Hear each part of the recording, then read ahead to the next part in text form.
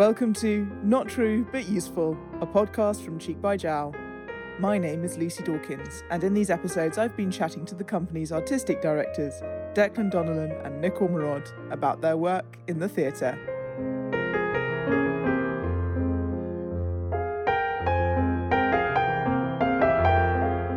Hello Declan, how are you doing today?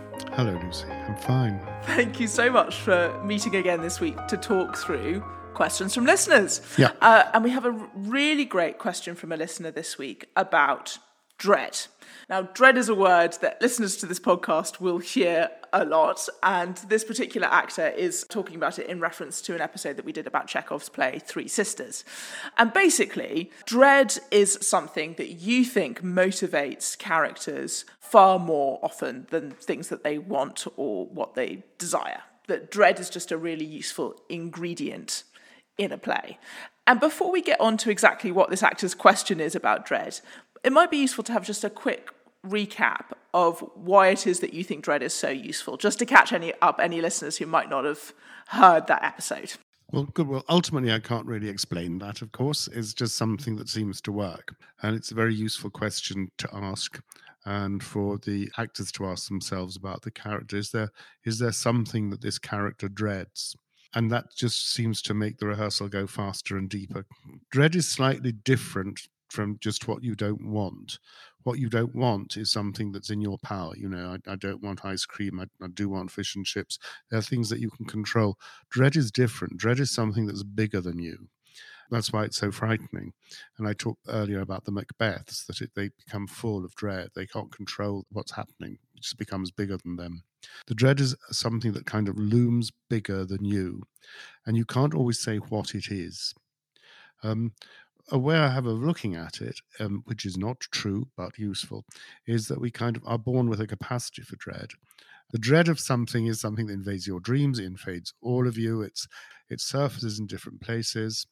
Yes, we can say dread is irrational, but I don't know, sometimes I'm not quite sure what irrational means, actually. It's real. It's part of us. I suspect it's part of our survival mechanism. Certain times in our lives, we can really spike. And it seems to me to be an enormous feature, an overwhelming feature of many of the great plays. That's all I can say. And many of the great stories, many of the great novels, that there's a sense of dread in them and people avoiding it. So dread is really useful because it's there all the time. We're always got this uncomfortable thing that's happening, yes, that's keeping us alive, right? This discomfort is about keeping us attuned to danger. Yes. But dread is also a bit complicated because we don't like to admit that we're scared all the time. No. We like to think that we're okay. We like to try and convince ourselves that we're okay. And so most of the time we're both fueled by dread and convincing ourselves that we're not afraid at all. And so dread is often sitting kind of in the groundwater, unacknowledged, a kind of ghost that's haunting the space, but that we don't necessarily want to consciously admit is there. And that makes dread a bit tricky because a character might not even be aware of their own dread or willing to admit it even to themselves. Well, Lucy, as you know, I'm speaking to you from Madrid, where I'm rehearsing Life is a Dream by Calderón, La Vie de Sueño. And there's a lot of dread that's absolutely clear on the surface. It's about Basilio, the king of Poland, who receives a prophecy that his son's going to grow up to be a complete monster and destroy not only the country, but also destroy him. So instead of having the child murdered, as happens in Oedipus, Basilio orders his son Sigismundo to be put in a prison. He's jailed by somebody called Clotaldo, and he's kept there all his life until he's let out. And that's the sort of big crisis moment of the play. But clearly, he suffers from a dread of his son, part of which is rational because it's to do with the prophecy. But the way he talks about it, you realise it's been built up into something much, much bigger in his mind. There's also another character in it. I was rehearsing with Rebecca this morning, who plays Rosaura. And Rosaura has come to Poland because she's been dishonored. Her honor's been taken away from her by a Russian nobleman called Astolfo. It appears to be, at least he had sex with her, saying he was going to marry her. And she comes back to have her honor restored, I suppose by revenge or possibly by marrying him, which is in fact what happens at the end of the play. But there's a drivenness to her action that's interesting, because although something terrible has been done to Rosaura in a completely factual if you like, rational way. There are also other things about her, like she was abandoned by her father and her mother when she was very, very young.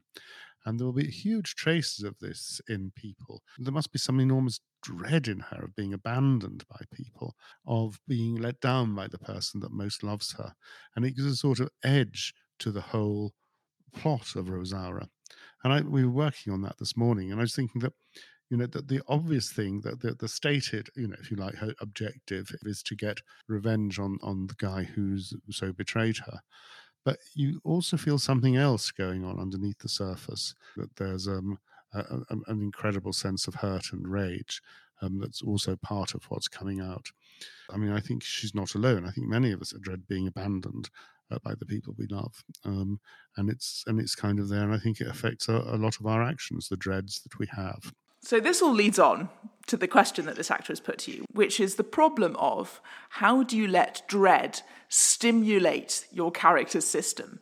If the character is motivated by dread, but this dread might be something that they're denying or something that they don't hold in the front of their minds, something that haunts them rather than something they're conscious of, how can an actor go about getting this dread into their bones and into their body when they're going about the process of rehearsing a play? As they're stepping into the character's world, how can they step into this sometimes slightly formless, sometimes inexplicable, sometimes hidden dread? It's quite a challenge. Basically, how do you cook with dread in rehearsal, I suppose, is the question. I'm afraid part of my answer is going to be I wouldn't talk about it too much or rationalize it too much, because otherwise you'll kind of commoditize it into jargon or technique. It's something to be aware of. I mean, you'll get it from reading the play and let these things occur to you elusively. So, for example, Rosaura's very determined to get her honor restored to her. But that must also mean that she suffers hugely from the sense of being shamed. And so does Segismundo, whom she meets. And these are two people who've been shamed. And we've just been doing some work on that and how very, very difficult it is to do, which is ironic because I think shame is something that most people unfortunately understand all too well. And our dread of being humiliated and our dread of shame goes very, very deep in us. But very often that's a very good way into a character. We say one size doesn't fit all. No, that's true. But by and large, there are certain things that do unite us in our species. We don't like being abandoned. We don't like being humiliated, which is a very interesting one to look at. We don't like being shamed. You see, I don't really think an animal can be shamed. Only humans can be shamed. Somebody once said, if you put a top hat on a pig, you don't humiliate the pig. You humiliate the guy who normally wears the top hat. It's only the human that can be shamed. I think it's also an interesting challenge about how you get to grips with the particular dread of your particular character with a particular bit of script that you have. And one thing that I noticed you talking about a lot is framing things always in pairs of binaries. If someone spends an awful lot of time telling you they want something, it must be because they're afraid of something else. Or if somebody is pointedly not mentioning something, it's because that thing that isn't being mentioned is really important and is hanging over them. And so your approach to finding the dread often involves thinking and imagining quite expansively around a play. Yes. Thinking in opposites, thinking about what isn't there, thinking about nothing being one fixed thing, but always just one end of a binary of two things. Yes. I mean, I talked about it extensively before in a podcast about Macbeth, but they studiously don't say kill the king in the scene in which they get together to plan killing the king. It's quite a tour de force to get through the scene about that. But you get something interesting in that because there's a dread about what they are going to do. I mean, I think what's moving about that is you understand that their incredible sense of shame about what it is they're going to do. And that's something that you read in by its absence because they never actually can say the words. There are many times when we can sort out things like that things that are howling by their absence. I just think that it's quite good, though, not to legalize dread too much and say this character dreads this and this character dreads that, because what we do dread changes, and dread is very much like an onion, the Peer Gynt's onion rings. You take off one layer and underneath it's another layer and underneath it's another layer, and we never quite know what the center is going to be. And this act also has, I think, a great addendum to this question, which is what is a process by which an actor can get this dread into their bones and into their body without feeling like they have to understand it? Like, how do you actually go about letting that dread feed you in a muscular way when you're rehearsing a part? I mean, you just told us that you're working with 2 actors in rehearsal on this. How do you help them get this into their bodies? I think the actor has to prepare the groundwork so they're ready to be inspired. Like today, I was talking to them about something like this, about what it's like to have this rather strange dark energy in you that's pushing you forward. But at the end of the day, it's something that their imaginations have to possess and ignite. I'm not sure there's anything that the actor can actually do apart from think about it, really. Maybe invent some small exercises from themselves, but really just try to let themselves see through that mysterious journey of empathy, to see that somebody's not like you, but that this person is actually really frightened by something, really haunted by something, and to imagine what that might be like, to be in those shoes. So this morning I was talking to the actor playing Segismundo today, that he's been brought up by this jailer in this dirty little tower. And he hasn't been allowed to see anyone. I'd never met his father. He's just met his jailer and a couple of guards. And he's discovered by Rosaura. And he must feel many, many, many different things. But one of the things he would feel is he would feel shame of his condition. He'd probably feel guilty that he was part of this, that this terrible thing had happened to him, but somehow partially it must have been his fault. Indeed, that's what he's been told for his whole life. Sigismundo comes out and he realizes that Rosaura and Clarín are there looking at him, and he's never seen people before. And these are the first strangers he's ever seen.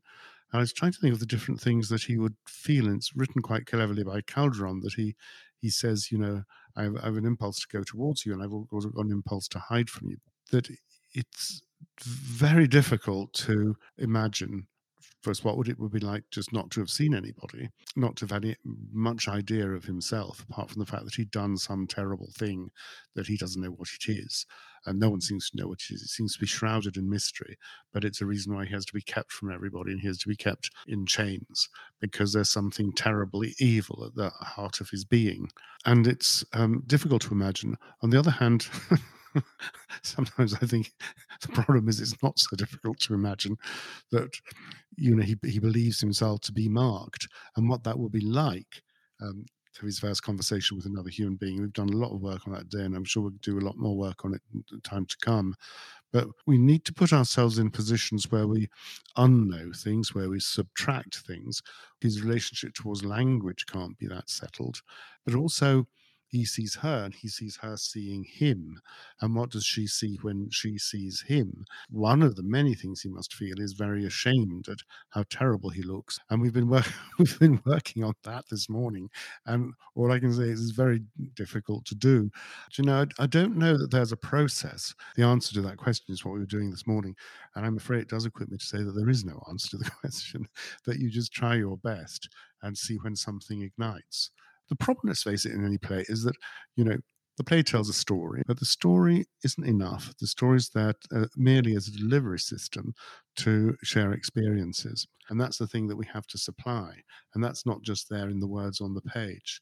So this morning, we've been trying to work out how to do this extraordinary meeting between this woman with an enormous agenda and Sigismundo with this bizarre history. And it'll take us a long time to do it. Rebecca and Alfredo, who are doing it, are absolutely wonderful and indeed patient. We've tried one way, another way. But I think that's the only way to do it. There isn't a simple technique in it, I have to say. If there is, please tell me. I'll go back and I'll use it tomorrow. And in this way, I often feel like the things that you have to share for actors and directors, anybody making theatre, are less about a series of techniques and more about a philosophy, essentially, that you're asking people to pay attention to a particular way of thinking about the world that might be useful for bringing things to life. So you're right, there isn't a process by which you can cook dread up in a scene, but assuming that the dread is there, looking for what shadows are being cast over the scene, means that it's going to ignite your imagination. Basically, it's just opening yourself up to seeing if it's going to work for you, I guess. I think that's right. And when we get that inspiration, we have to be grateful. and pray it comes again tomorrow. That's all. But it is hard work, and I don't think there's an easy solution. And the words I've invented, like dread and so on, but they're not perfect words.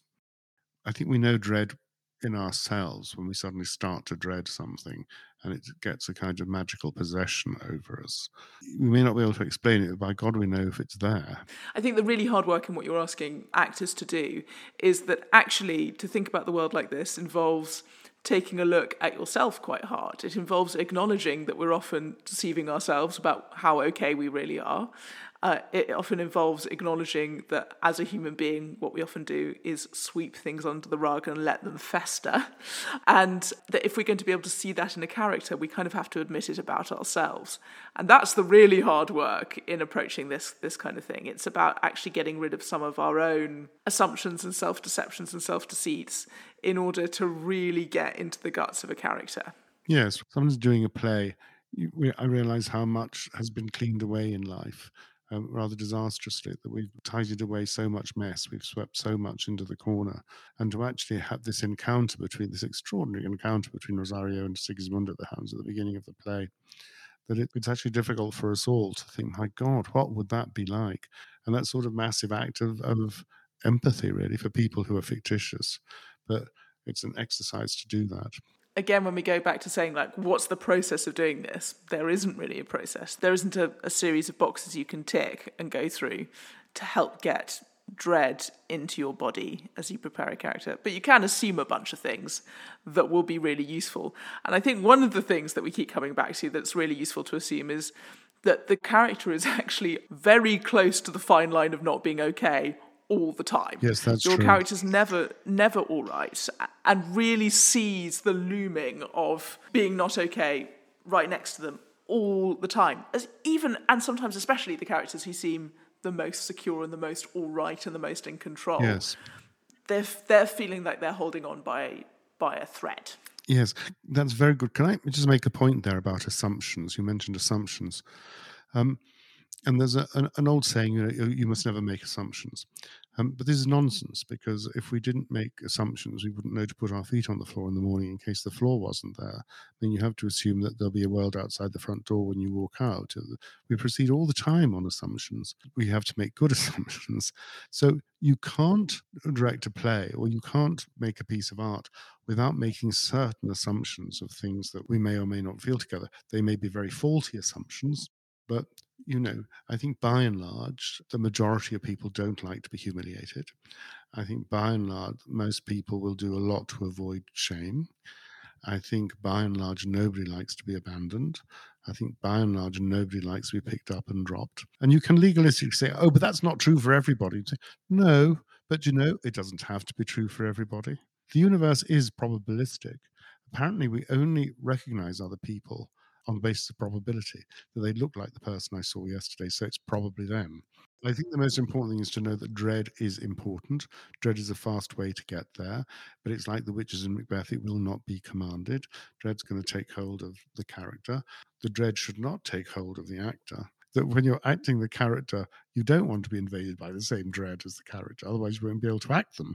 But you need to observe that this person is pursued by these demons.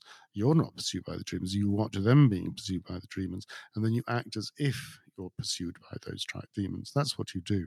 And I think this is also a wonderful piece of advice to help actors preserve their own health within a rehearsal room. You don't have to become your character. You don't have to be traumatized by the same things that they're traumatized from. They are different from you, and you can have a distance there and still act them really well. Yes, I'd like to say something more severe than that, if I may, which is that if you are having the same feelings as your character, your performance will not be any good.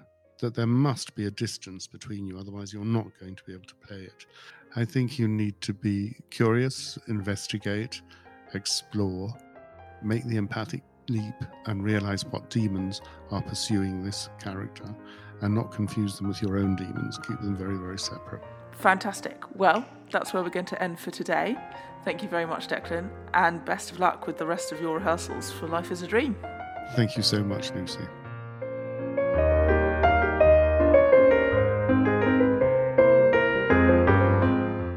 Thank you for listening. If you'd like to hear more gems about theatre from Declan and Nick, you'll find many more seasons of the podcast on the Cheek by Jowl website or wherever you get your podcasts. And thank you to Sergei Chekrashov, who composed this music for Cheek by Jowl's production of Three Sisters.